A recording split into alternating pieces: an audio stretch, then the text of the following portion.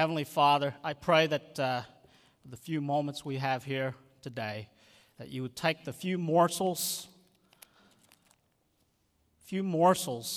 of your word, and I pray that you would multiply it to feed the masses as you did once so long ago. I ask that my words would be your words. You'd make your words clear to us. Speak to us. And Holy Spirit, we are listening. So we pray these things in Christ's name. Amen. Well, it took Pastor Mark, myself, Brother Bob, and Pastor Nathan Carter and Pastor Brian Price 2 full months to preach through Philippians. I'm going to preach through Galatians all in one sermon. Okay, so I hope you brought your bag lunches. I'm just kidding. This will be fine. If you think you understand Galatians, if you think you understand grace, you don't. I'll just say it up front. You don't, because this was an eye-opener for me in many respects. Let me just throw out, 4 questions. This is just a little test, a self-test on grace. Just ask yourself these 4 questions. Do you fear that your entire day or part of your day might not go so well as expected because you missed or you didn't have your quiet time this morning? You don't have to raise your hands or anything. Just answer this question. You think that your day might not go so well as expected because you didn't have your quiet time? Question number 2. Do you assume you can do something, anything, to make God love you more or any less? Question number 3. Do you believe you've been called into God's service because of your qualifications or worthiness? Question number 4. Can you think of someone you look down on? If you answered yes or even a partial yes to any of those 4 questions, you are struggling with grace. And, those of us who, Pastor Michael and I, we've gone through the Evangelism Explosion program, and we have that nice acronym, GRACE, God's riches at Christ's expense. This is going to go 10 layers below that. Okay? The truth is, every human being struggles to grasp the biblical truth of God's grace, this idea of God's unmerited favor. Everyone is born with a nature that insists we can make it. We can make our own way to God even after we're saved. And we know we're saved by grace. There are still traces of a performance mentality that we all struggle with, because we think we can earn God's favor by what we do, even as believers. So if the apex of Pauline theology is, when I'm talking about the zenith, the highest peak of Pauline theology are in the 4, what we call the prison epistles of Philippians that we just preached through, Ephesians, Colossians, and Philemon. Those 4 books are the apex of Pauline theology. Galatians is the foundation that those books are built on. Those letters are built on. It's Galatians. Okay, Galatians was most likely written to young churches that Paul had planted during his first missionary through Asia Minor. Galatians is often referred to by many as the Magna Carta of Christian liberty.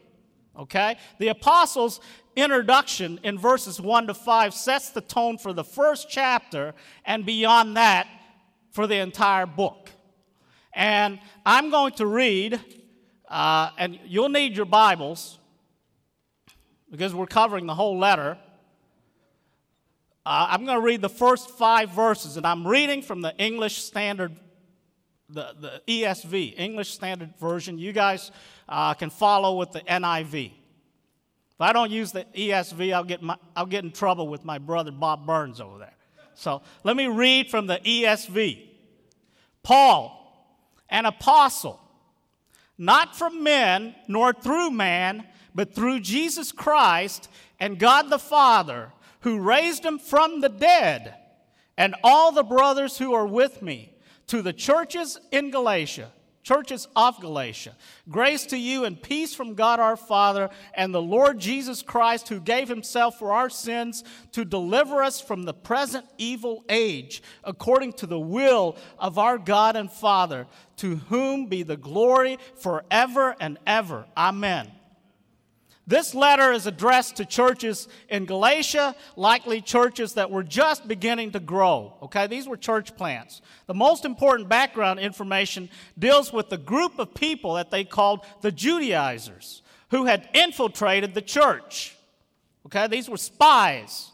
These false teachers were saying that in order to be saved, you had to believe in Christ, plus, you had to basically become a Jew. In other words, you had to follow the Old Testament laws, and most notably, you had to be circumcised if you were a man. This issue of circumcision is precisely what the Jerusalem Council had to address in Acts 15. Remember Acts 15? Acts 15:1. Luke tells us the issue being discussed. Luke says, some men came down from Judea and began to teach the brothers, unless you're circumcised according to the custom prescribed by Moses, you cannot be saved. Well, the Gentiles in Jerusalem were coming to faith in Christ, but a group of Jews were saying that in order for them to be accepted in the church or to be Christians, these Gentiles needed to be circumcised.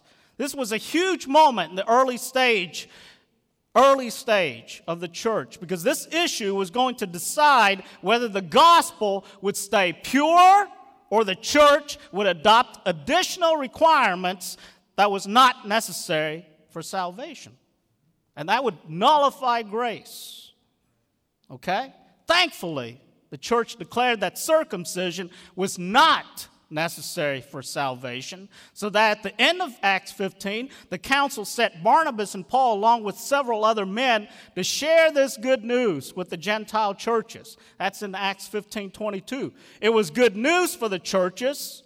It was welcomed warmly by the churches, but even more importantly, for the sake of the gospel, the purity of grace was maintained in the body of Christ. Now, Brother Michael from Voice of the People, this is an audible, okay? This was not in my sermon because you shared what you shared about the poor. I got to throw this in. I did not mean to do this, but this is an audible. This only adds to the time of the sermon, brother. In verse 10, in chapter 2, one of the things that the Jerusalem Council encouraged Barnabas and Paul to do, it says in chapter 2, verse 10, they asked us to remember the poor. They asked us to remember the poor, the very thing I was eager to do. I mean, you got this theological, heavy discussion on circumcision in the Old Testament law, and he throws in one verse on the poor. Remember the poor. Why did he do that? Why did he do that? Because Paul was to organize collections for the poor, mainly the poor Christians in Jerusalem who were Jewish. Okay? So it's recorded here that Paul did, in fact, undertake a major relief effort on their behalf. Okay? Throughout Scripture, genuine preaching of the gospel in every age, in every era, must be accompanied by the meeting of physical needs as well as spiritual needs, just as Jesus healed the sick and cast out demons along with his preaching ministry. That, Brother Bob, was from the ESV commentary, just out of transparency, because I did an audible. I just read it word for word, okay? That's important. So anyways, back to the sermon now. For the sake of the gospel, the purity of grace was maintained in the body of Christ. Verse 6 Verse 6, chapter 1. I am astonished that you are so quickly deserting him who called you in the grace of Christ, and you are turning to a different gospel. Not that there is any other one, but there are some who trouble you and want to distort the gospel of Christ. Legalism will use doctrinal heresy to infiltrate the church. It's clear that Paul is directly confronting the Judaizers head on. They were known as legalists, okay? They were attempting to invade the church in Galatia. They were troubling the church in verse 7, throwing these believers, young believers, into confusion, perverting the gospel.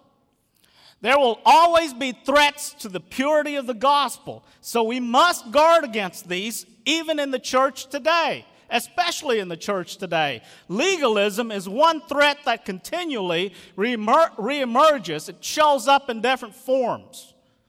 But let's define what that big word is. Legalism. What is it? How does it show up in our lives? How does it show up in our churches? Legalism is, first of all, anything we do or don't do in order to earn or curry favor with God. You get that? It's concerned with rewards to be gained or penalties to be avoided. This is a legalism that is self-forced, and we force it on ourselves. Second, legalism insists on conformity to man-made religious rules and requirements, which are often unspoken but nevertheless very real. Let's hold on, sister. To use a more common expression, it requires conformity to the do's and the don'ts of our particular Christian circle or clique. We force this legalism on others or allow others to force it on us. It is conformity to how other people think we should live instead of how the Bible tells us how to live. More often than not, these rules they have no biblical basis. Now, as Pastor Mark mentioned from Philippians 4, and I told him he wrapped up too fast on Philippians, so I got to go back to Philippians here and reteach you the context of this. He mentioned from Philippians 4 a couple of weeks ago that we strive for uniformity or unity, not conformity to man-made rules. Okay? Like the Pharisees of Jesus' time, we have tried to help God just by adding on our man-made rules to his commands. Jesus' charge against the Pharisees, recorded in Mark 7, 6-8, is still valid today. This people honors me with their lips, but their heart is far from me. In vain do they worship me, teaching as doctrines the commandments of men. You leave the commandment of God and you hold to the traditions of men.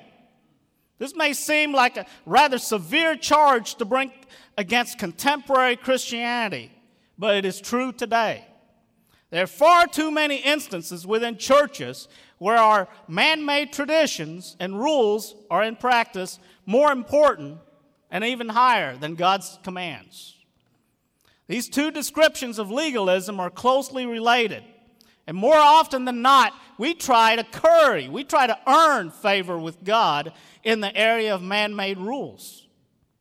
Or we feel guilty because we failed in keeping them. We do or don't do a particular thing because someone or some group in our cultural background tells us we ought or ought not to do it. These oughts, these ought nots, are usually communicated by people in such a way that the favor or the frown of God is tied to our compliance with these rules. We need to at least understand that we can do nothing. You can do nothing to earn favor with God, and his favor is given solely by his grace through Christ. Our practice may lag behind our understanding, but we cannot begin to practice the truth until we understand the truth. Paul's call to stand firm in our freedom in Christ, not let ourselves be burdened by a yoke of slavery, is just as valid today with our rules as it was in the Galatians' day with the Mosaic law. Through Paul, God called us to be free. He said in Galatians 5:13, "You, my brothers, were called to be free." In fact, God just doesn't call us to freedom. He actually exhorts us to stand firm in our freedom, to resist all efforts to abridge or destroy it. Despite God's call for us to be free and His earnest admonition to resist all efforts to curtail it, there's very little emphasis in Christian circles today on the importance of Christian freedom. Just the opposite seems to be true. Instead of promoting freedom, we stress our rules of conformity. Instead of preaching living by grace, we preach living by performance. Instead of encouraging new believers to be conformed to Christ, we subtly insist that they be conformed to our particular style of Christian culture. We don't intend to do this. We would earnestly deny that we are, yet that's the bottom line effect of most of our emphasis in Christian circles today. We're much more concerned today about someone abusing his freedom than we are about guarding it. We're more afraid of indulging the sinful nature than we are falling into legalism. Yet legalism does indulge the sinful nature because it fosters what? It fosters self-righteousness and religious pride, which we know Jesus spoke against in the strongest terms. Legalism also diverts us from the real issues of the Christian life by focusing on the external and sometimes trivial rules that we make up. So legalism appeals to our fleshly pride. And the Apostle Paul is warning them of the dangers of departing from the gospel that they had received from him. And he said in Galatians 1, we're in verse 8 and 9, "I say unto you that if anybody preaches unto you any other gospel, and that which you've received, even if it's an angel from heaven, let him be anathema." That is, can I put it in simple words? Let him be damned. That's what the Apostle Paul said. That's a strong statement that comes from his pen. But he doesn't stop there. He immediately goes to say, "Again I say to you, if anyone preaches unto you any other gospel than that which you have received, let him be anathema. Let him be damned."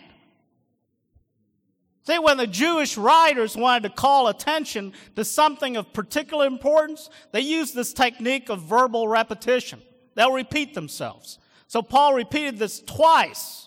His reaction to the one who introduced that doctrinal heresy. Let him be accursed.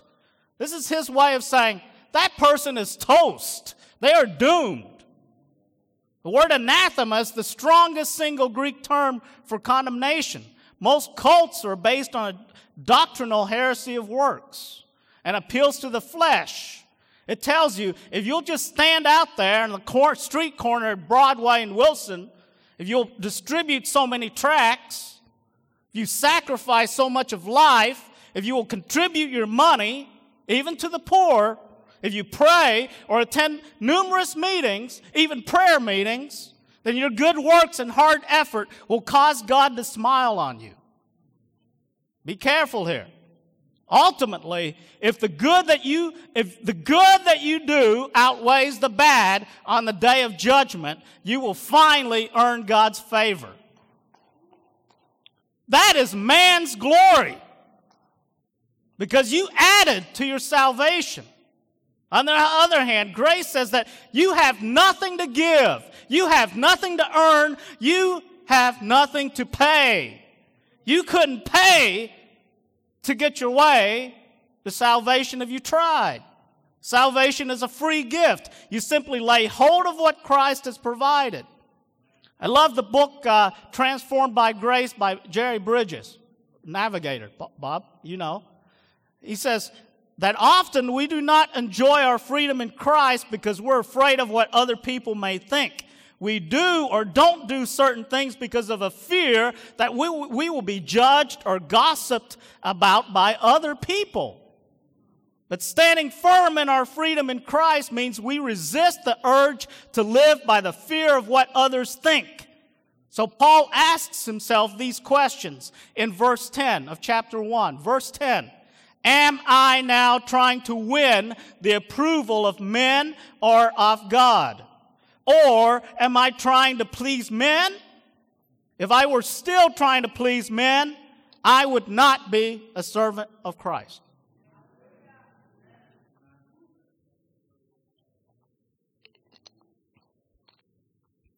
Chuck Swindoll says that we put a lot of effort into training men and women in our Bible schools and our seminaries for ministry.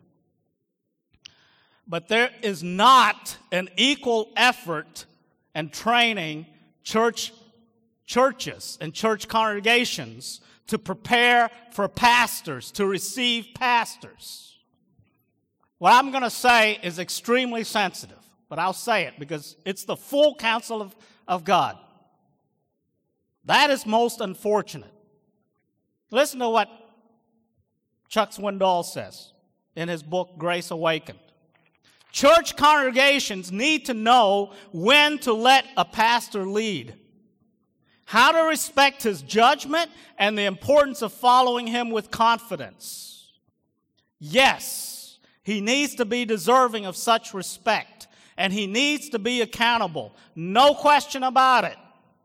But the tragedy is that there are numerous pastors who seek the favor and strive to please people at any price.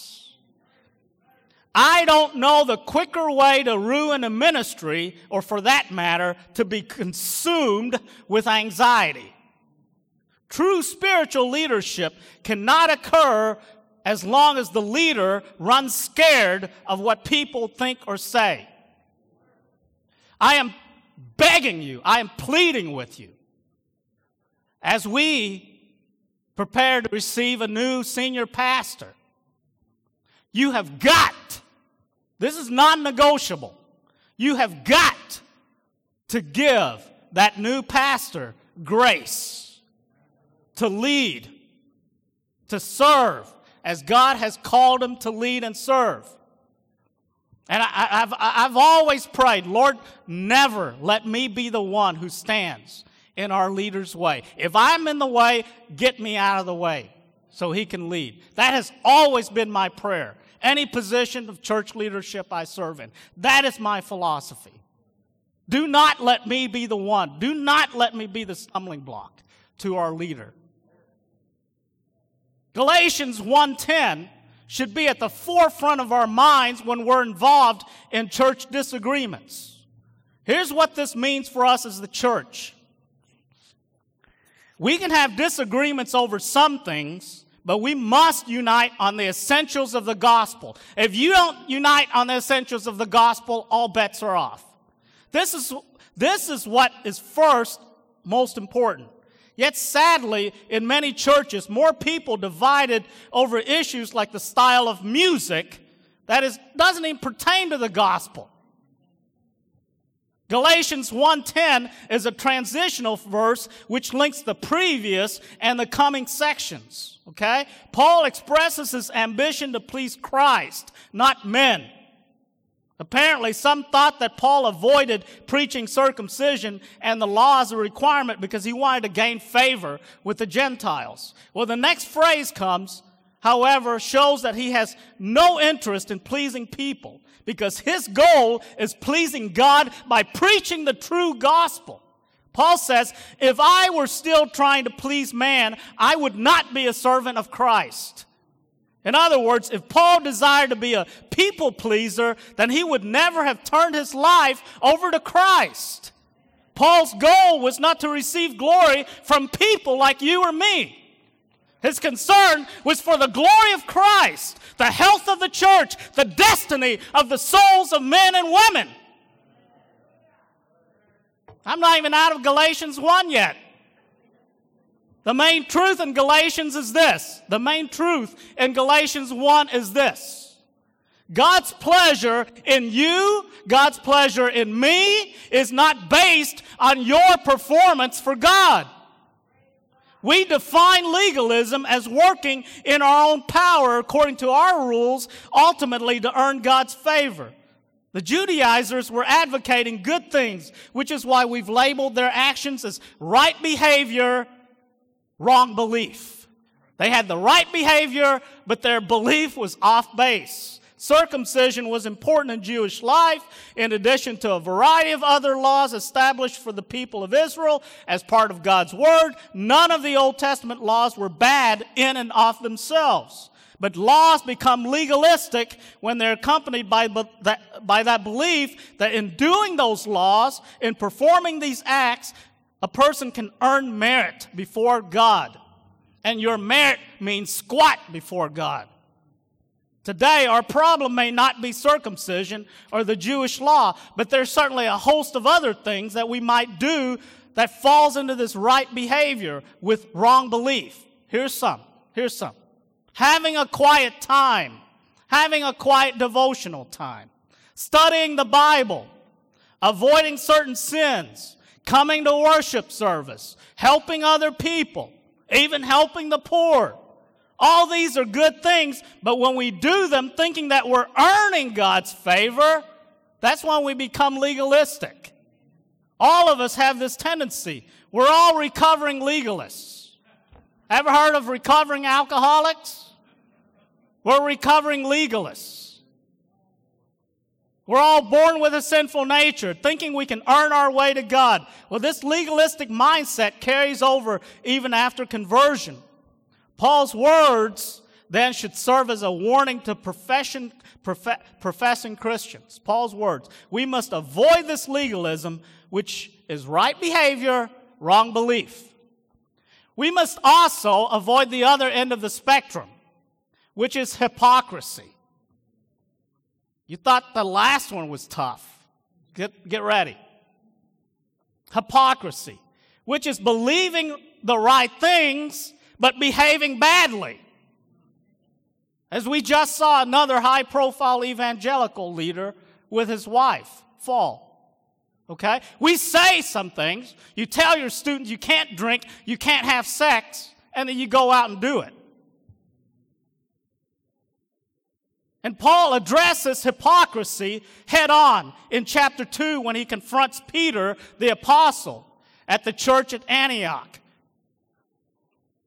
This was a church that was made up largely of Gentile Christians. Now, I am convinced that Antioch was the first Southern Baptist church. You know why? You guys know why. When Peter came to this church, he was having a good old time. He was eating all that potluck lunches and dinners up the kazoo. I mean, he was hogging it out. That's why they're a Southern Baptist church. So, now, say, that may not seem significant, but it was a huge deal, okay? Huge deal for a Jewish guy like Peter, because for centuries, Jews were known for their strict laws and their separation from non-Jews, okay? Under the Old Covenant, God established certain dietary laws in other commandments intended to keep the Jews from intermingling with the Gentiles and being corrupted by their idolatry and immorality. This made eating with Gentiles particularly problematic. Gentiles ate certain foods that were forbidden or unclean to the Jews. And even sitting at the table with them was considered by some to be impure. Table fellowship was more than just inviting someone over for a meal. It was often considered to be a sign of acceptance. Or an approval. I mean, it humbles me. Every time we go on one of the international mission trips, and, these families are dirt poor. They have nothing, and yet they invite us into their homes. And you guys know me. I'll eat whatever you feed me, whatever's in front of me. I don't care. Lizards, snakes, duck eggs, whatever. It's a sign that they accept you, that they approve you, okay? So it's important that you eat what's offered of you. We read chapter 2. Now we're in chapter 2, verses 11 to 14. But when Cephas, or when Peter, came to Antioch, I opposed him to his face, because he stood condemned. For before certain men came from James, he was eating with the Gentiles, but when they came, he drew back and he separated himself, fearing the circumcision party. And the rest of the Jews acted hypocritically along with him, with Peter. So much so that even Barnabas, the son of encouragement, was led astray by their hypocrisy. But when I saw that their conduct was not in step with the truths of the gospel, I said to Cephas before them all, if you, though a Jew, live like a Gentile and not like a Jew, how can you force the Gentiles to live like Jews? Folks, this is the same Peter to whom the Lord gave a vision to in Acts 10. And the Lord told Peter to not call common what God had made clean in Acts 10. This is the same Peter who preached the gospel to Cornelius and his household, which resulted in the Holy Spirit being poured out on all the Gentiles. In verse 12, Paul said that Peter used to eat with these Gentiles. But because he feared the circumcision party, he stopped eating with the Gentiles and began separating himself from them. Other believers began following his lead. Leadership is extremely important. Others fell into the same hypocrisy, including Barnabas, who had helped start the church at Antioch in the first place. The implication of Peter's actions was that the Gentiles may not be fully acceptable before God. The key phrase here is that they were deviating from the truth of the gospel. Chapter 2, verse 14. This was right belief, wrong behavior. That's hypocrisy. Peter knew the gospel and believed the gospel, but his actions didn't reflect the gospel. Paul was quick to commend faithful servants. You know that. You know he's quick to commend faithful laborers. But you know what? He was also quick to call you out if you screwed up. Peter and Barnabas messed up. And he called them. He called them in public. He was quick to rebuke wrongdoing. So at Antioch, Paul issues a public rebuke to Peter's face when Peter, compromised himself in fear of the circumcision group and played the hypocrite. Today, we're not dealing with issues of whether or not Jews and Gentiles should eat together or what kind of food they're eating. But we've got plenty of inconsistencies. Because how we are behaving with our lifestyles, in our lifestyles, is not in line with the truth of the gospel. Pastor Tony, or Elder Tony, this is what I got from Charlie Dates several weeks ago. He said that. Remember that? This, too, is hypocrisy on our part. If someone claims to follow the Savior who came to preach the good news of the poor and the powerless, yet he or she ignores the poor and the powerless, that's out of line with the gospel. In the same way, if someone is following Christ but living in sexual immorality, there's hypocrisy there as well. And it should be confronted biblically. This is a very, very momentary moment of confession. Earlier in my professional publishing career, about 3 decades ago, I was early in my 20s. I didn't know any better. I made some bad moral choices that I could have avoided if I just put up just some moral guardrails, just some, a few, such as don't go to certain bars. Don't socialize after hours with certain co-workers on your business trips. I didn't put up those moral guardrails. I just come out of this Christian university setting or Roberts University. I just worked in this Christian publishing company for a few years. I didn't face such temptations, such as going to certain bars with certain co-workers, until I got into the private sector. Now I found myself in these unguarded situations, and I fell into temptation big time. What was worse, here's the key, guys. Men, listen to me. Listen to me. What was worse, I was in my 20s, even as a Christian. I was not connected in any small groups of men where I was being held accountable.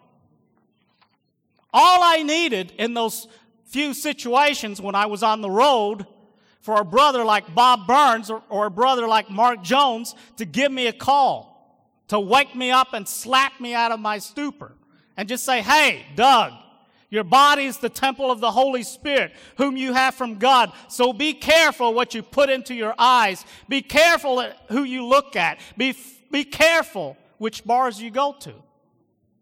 Or someone could have told me, hey, Doug, everything may be permissible for you to do as a Christian, but not everything is beneficial for you. Men, you need relationships to hold you accountable. Otherwise, you are sitting ducks. You are sitting ducks. That's what I'm telling you. The point I'm making, the Holy Spirit was speaking to me. I just was not listening. That was the problem, too. The Holy Spirit's speaking with you all the time. The point I'm making is that we shouldn't just put up random moral fences for young Christians, like don't do this or don't do that, it's like telling a young person, don't play pool just because the pool table's in the bars. The Apostle Paul said that churches are very good at just telling people, don't handle, don't touch this, don't touch that, don't taste this. That's Colossians 2:21. What we're not very good at is explaining to young Christians the reasons why we shouldn't do such and such and such a thing. We need to focus on the real issues and not the moral guardrails, okay? Take time to explain and re-explain the reason for the guardrails. That's what we call the discipleship process. It's not legalistic for a brother like Bob Burns or Mark Jones to walk up to me as a believer to confront my sin and my hypocrisy, even if it's the Apostle Peter who must be confronted. Galatians reminds us how easily we drift towards both legalism and hypocrisy. On the one hand, we think that by doing good things, we earn favor before God. That's legalism. Then on the other hand, we claim to have the gospel of grace, but live just like the rest of the world. That's hypocrisy. We need to avoid both legalism and hypocrisy, which only the Word can help us do. The question is, so how do we combine right belief with right behavior in a way that pleases God? I'm glad you asked, because Paul answers your question in verses 15 to 21 in chapter 2. We ourselves are Jews by birth and not Gentile sinners. Yet we know that a person is not justified by works of the law, but through faith in Jesus Christ. So we also have believed in Christ Jesus in order to be justified by faith in Christ and not by works of the law, because by works of the law, no one is justified. No one will be justified. Verse 17, chapter 2. But if in our endeavor to be justified in Christ, we too were found to be sinners, is Christ then a servant of sin? Certainly not. For if I rebuild what I tore down, I prove myself to be a transgressor. For through the law I died to the law, so that I might live to God.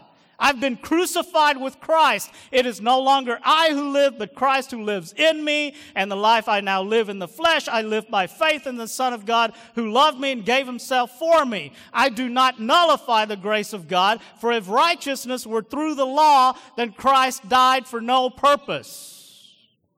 The key word there in all of those verses is the word faith. Everything revolves around faith. Not faith plus anything else, folks. Faith and faith alone. Simply faith.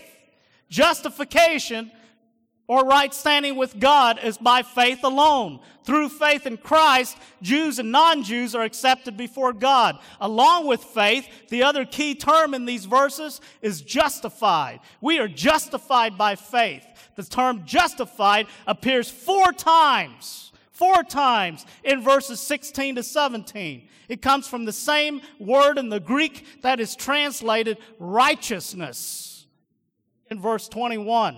Martin Luther claimed that justification by faith alone is the doctrine upon which the church stands or falls. John Calvin referred to justification as the hinge upon which everything turns. The doctrine of justification was at the heart of the Reformation, and it's the heart of Christianity today. This is a proper definition. Justification is the gracious act of God by which God declares a sinner righteous solely through faith in Jesus Christ. That's the end of chapter 2. You know what, folks? I'm not going to get through all 6 chapters. I'm just going to end somewhere soon here.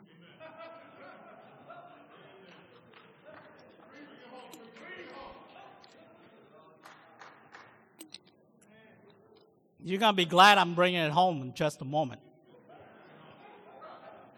Chapter 3, Paul says boldly, listen to this. You dear idiots of Galatia, you dear idiots of Galatia who saw Jesus Christ the crucified so plainly, who has been casting a spell over you. I will ask you one simple question. Did you receive the Spirit of God by trying to keep the law or by believing the message of the gospel? Surely you can't be so idiotic as to think that a man begins his spiritual life in the Spirit and then completes it by reverting to outward observances. You're saying, Elder Doug, that's not what the NIV is saying. No, I didn't read from the NIV. I read from the Phillips. That's what it says. The Living Translation puts it this way. The Living Translation puts it this way. Oh, foolish Galatians, what magician has hypnotized you and cast an evil spell upon you? That's what the Living Translation says. In other words, have you gone completely crazy? Have you lost your mind? Who stole your mind? Paul is just beside himself here. Who had hypnotized the once fully awakened Christians? Remember early in Galatians 1:6, Paul admits his amazement. I am astonished that you're so quickly deserting the one who called you by the grace of Christ and are turning to a different gospel. Then in verse 10, he says, chapter 3, he says, for all who rely on works of the law are under a curse, for it is written, cursed be everyone who does not abide by all things written in the book of the law and do them. Now it is evident that no one is justified before God by the law, for the righteous shall live by faith. But the law is not of faith. Rather, the one who does them shall live by them. Paul argues that the law condemns and curses us for disobedience. That law is abolished. Christ abolished the law in his sense by bearing its curse for us on the cross. So Paul went on to say in verse 13, Christ redeemed us from the curse of the law by becoming a curse for us, for it is written, cursed is everyone who is hanged on a tree. This verse also helps us to understand the sense in which Paul said we were called to be free. He goes on in chapter 5, verse 1, for freedom Christ has set us free. Stand firm, therefore, do not submit again to a yoke of slavery. See, the issue in the Galatian church was not obedience to the moral law of God. Rather, it was reliance on the moral law and the Mosaic ceremonial law for salvation. Some Jewish teachers were saying that the Gentiles must be circumcised and required to obey the law of Moses. That's Acts 15:5. Christ has set us free from this Jewish insistence on observance of the law. We are freed from the curse. Those who rely on the law as a means of salvation. The most important thing for us to see in our death to the law is the purpose of our death. We died to the law in order that we might live in the realm of grace. We died to the law that we might bear fruit to God. Okay, that's according to Romans 7:6. We died that we might serve God in the new way of the Spirit, not the old way of the written code, which is the law. Amen? Paul tells us in Galatians 3, God does more for us than just declaring us righteous and putting us in right standing with Him. He tells us in Galatians 3:24-26 that the law was our guardian until Christ came, in order that we might be justified by what? By faith. But now that faith has come, we're no longer under a guardian, for in Christ Jesus, you are all sons of God through faith. That's verse 26. He no longer calls us servants, but he adopted us as his sons. It is like we are standing. I love this example when Pastor Michael preached it. Remember? When you got a judge and a criminal who was convicted for, I don't care whether it's murder or drug dealing or what, okay? The judge says, I'm going to pay for you. I'm going to pay the penalty that you owe. Folks, that's what we call justification. But you know what? I'm going to go one up on that. Because Paul goes one up on that. In Galatians 3. It's like we're standing before this judge. He makes his pronouncement, okay? The judge not only declares this criminal not guilty, he gets up out of the bench. He comes down to where you and I are because we are that criminal. He takes the chains off of us and he says, come home with me. Come home with me as my son. Come home with me as my daughter. I am taking you in to my family. He not only pays for your penalty, he's taking you into his family. J.I. Packer says, to be right with God, the judge, is a great thing, but to be loved and cared for by God the Father is greater. There isn't a more important theologian in the last century, the 20th century, than Karl Barth. Karl Barth, spiritual giant.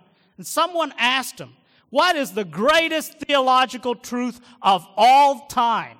All the doctrines you've learned, what is the greatest theological truth? Karl Barth simply responded, Jesus loves me, this I know, for the Bible tells me so. That's it.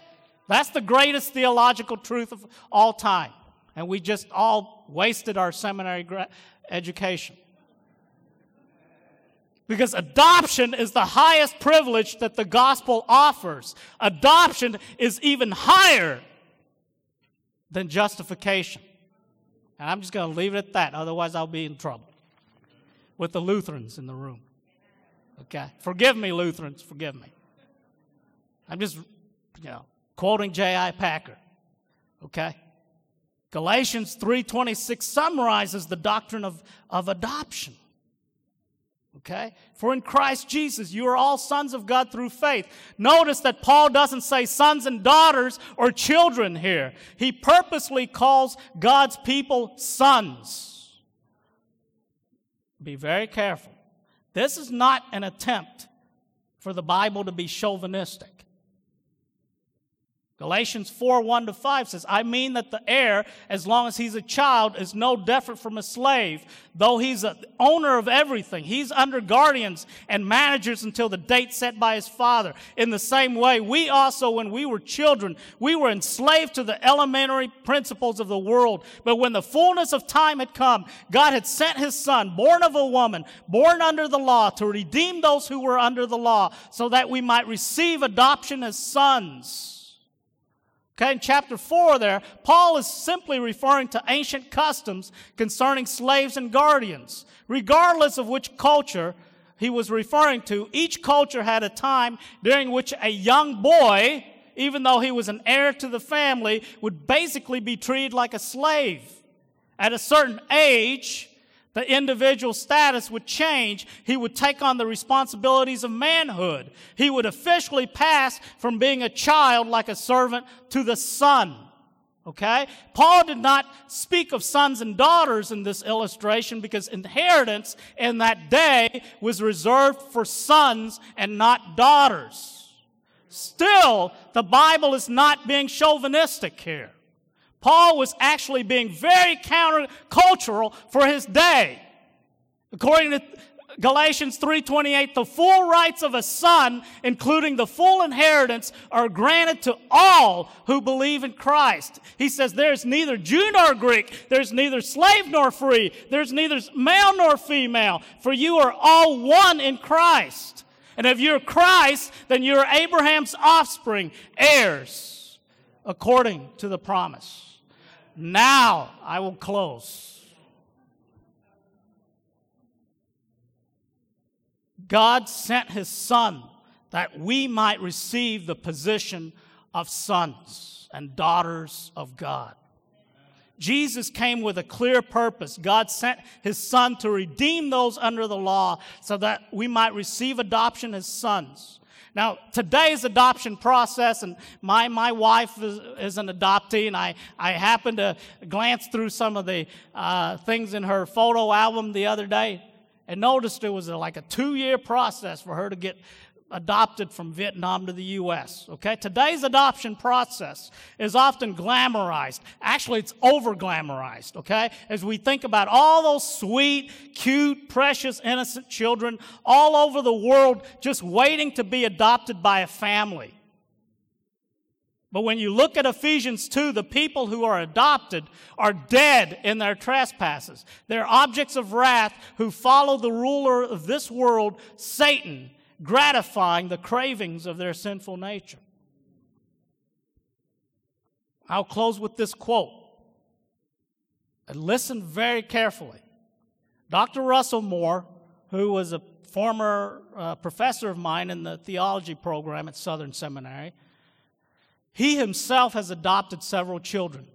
Dr. Russell Moore, David Platt, they've gone through this adoption process, and they can tell it inside out. But Dr. Moore says this, and just picture this. Picture this. Imagine just for a moment that you are adopting a child. As you meet with a social worker in the last stage of the adoption process, you are told that this 12-year-old child has been in and out of psychotherapy since he was 3 years old. He persists in burning things. He persists. He attempted repeatedly to skin animals when they're alive. He acts out sexually.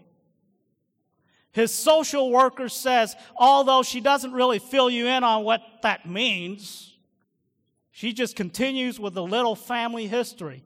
This boy's father, this boy's grandfather, this boy's great-great-grandfather all had histories of violence, ranging from spousal abuse to serial murder. Each of them committed suicide. From the dad, the granddad, the great-granddad, the great-great-granddad, all 5 of them committed suicide. Think for a moment. Would you want this child in your family? If you did adopt him, wouldn't you watch nervously as he played with your other children? Would you watch him nervously as he looks at the knife in your kitchen table? Would you leave the room as he watched the movie on TV with your daughter with the lights out? Then Dr. Moore identifies with this potentially problematic 12-year-old child. That child is you. That child is me. That's what grace is about. That's what the gospel is telling us. That's what the gospel is telling us. Praise God that there was nothing in us at all to draw God to us, because God determined to redeem us. Unless that sounds like an exaggeration of our evil and sinfulness, just stare at the cross. Stare at the cross.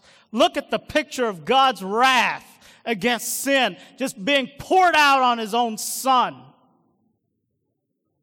It was no minor offense for which Jesus died. Jesus predetermined to redeem us, and he died not only just to rescue us and justify us, but to adopt us into his family. Praise God for his resolve. Let's pray.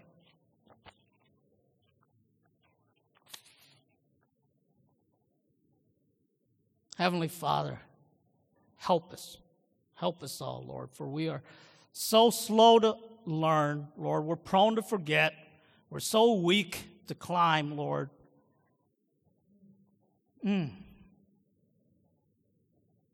We are at the bottom when we should be at the mountaintop, Lord. We're pained by our graceless hearts, by our prayerless days and nights, by our poverty of love, by our laziness in running the race that you've put out before us, Lord.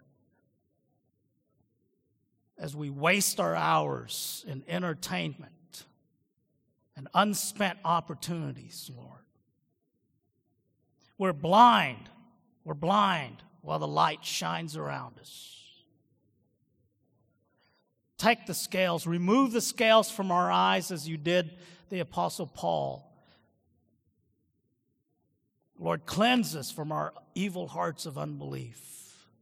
Make it our chief joy to learn and to grow deeper in you, to meditate on you, Lord, to gaze on your beauty, to sit simply like Mary at the feet of Jesus, or lean like John on your breast. May we appeal like Peter to your love and count like Paul. All things are waste, all things dung compared to the surpassing glory of knowing you. So give us the increase.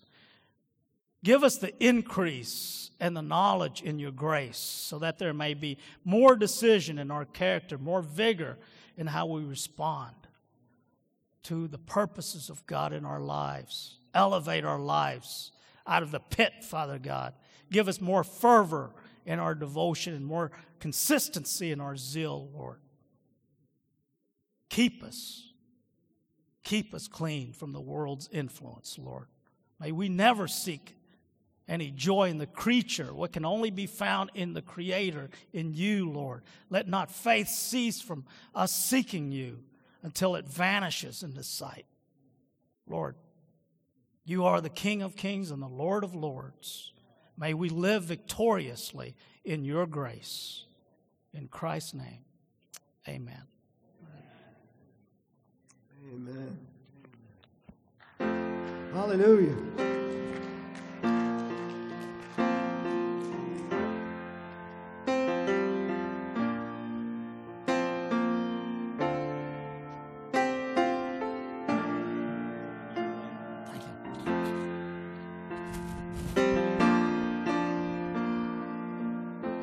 Hallelujah. Let's sing to the Lord this song. Are you hurting and broken within? Overwhelmed by the weight of your sin? Jesus is calling. Have you come to the end of yourself? Do you thirst for a drink at the well? Jesus is calling.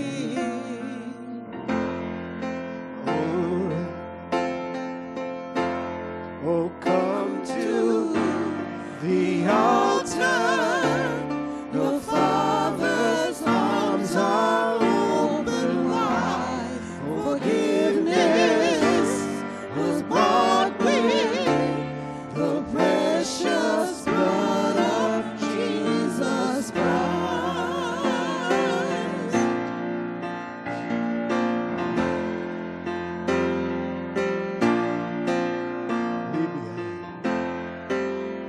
Leave behind your regrets and mistakes. Come today, there's no reason to wait. Jesus is calling. Bring your sorrows and trade them for joy. From the ashes a new life is born. Jesus is calling. Lord, come to the altar. The Father's arms are open wide. Forgiveness was bought with the precious blood of Jesus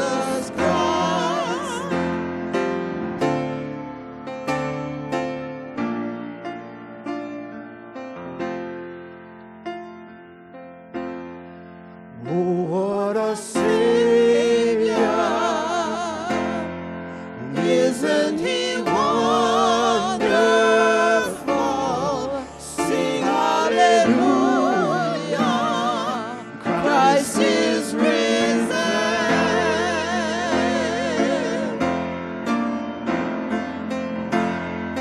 Bow down before Him, for He is Lord of all. Sing hallelujah, Christ is risen. We sing that once more. What a Savior. Oh, what a Savior. Yes. Isn't He wonderful? Sing hallelujah, Christ is risen.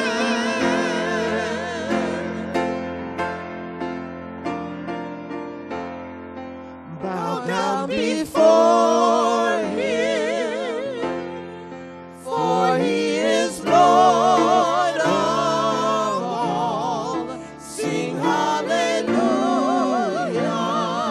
Christ is risen.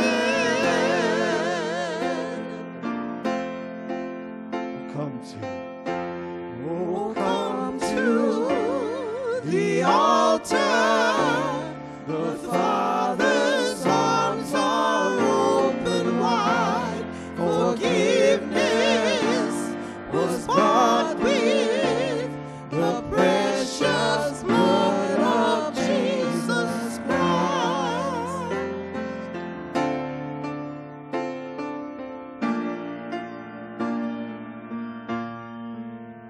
Bear your cross. Bear your cross as you wait for the crown.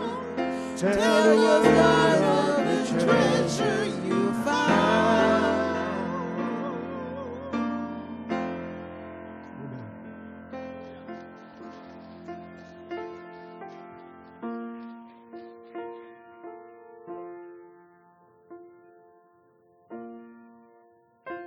Hallelujah. You can't miss the gospel today, guys. Jesus is calling. For some of us, He's calling us back, where we got caught up in pride and self-righteousness. Legalism is alive and well. It's just different, and it can get around us, and it happens to all of us. So thank you for making us aware of that. But for those that are here, I don't want you to miss Jesus is calling. Lyrics just set it up there for you. Forgiveness is found in Jesus Christ. So if you get nothing out of this message, know that you have nothing to offer. You have no way of earning your salvation. It's already done. It is already finished. But you have to receive Him. It's a gift that He's offering, but you have to receive the gift. And so all I want to say for those that are here that may not have received Jesus, stop trying to earn it and receive that gift. It comes by faith, and faith alone. You can't earn it. You're not in control. You haven't learned anything over this long period of time that we've been through. We are not in control. He is. And He offers that grace to you. So for those of you that are here, for those that are listening, watching online, receive that forgiveness from Jesus Christ. Ask Him for that salvation. And He will not only rescue you, as Elder Doug said, He will adopt you into His family. Amen. Amen.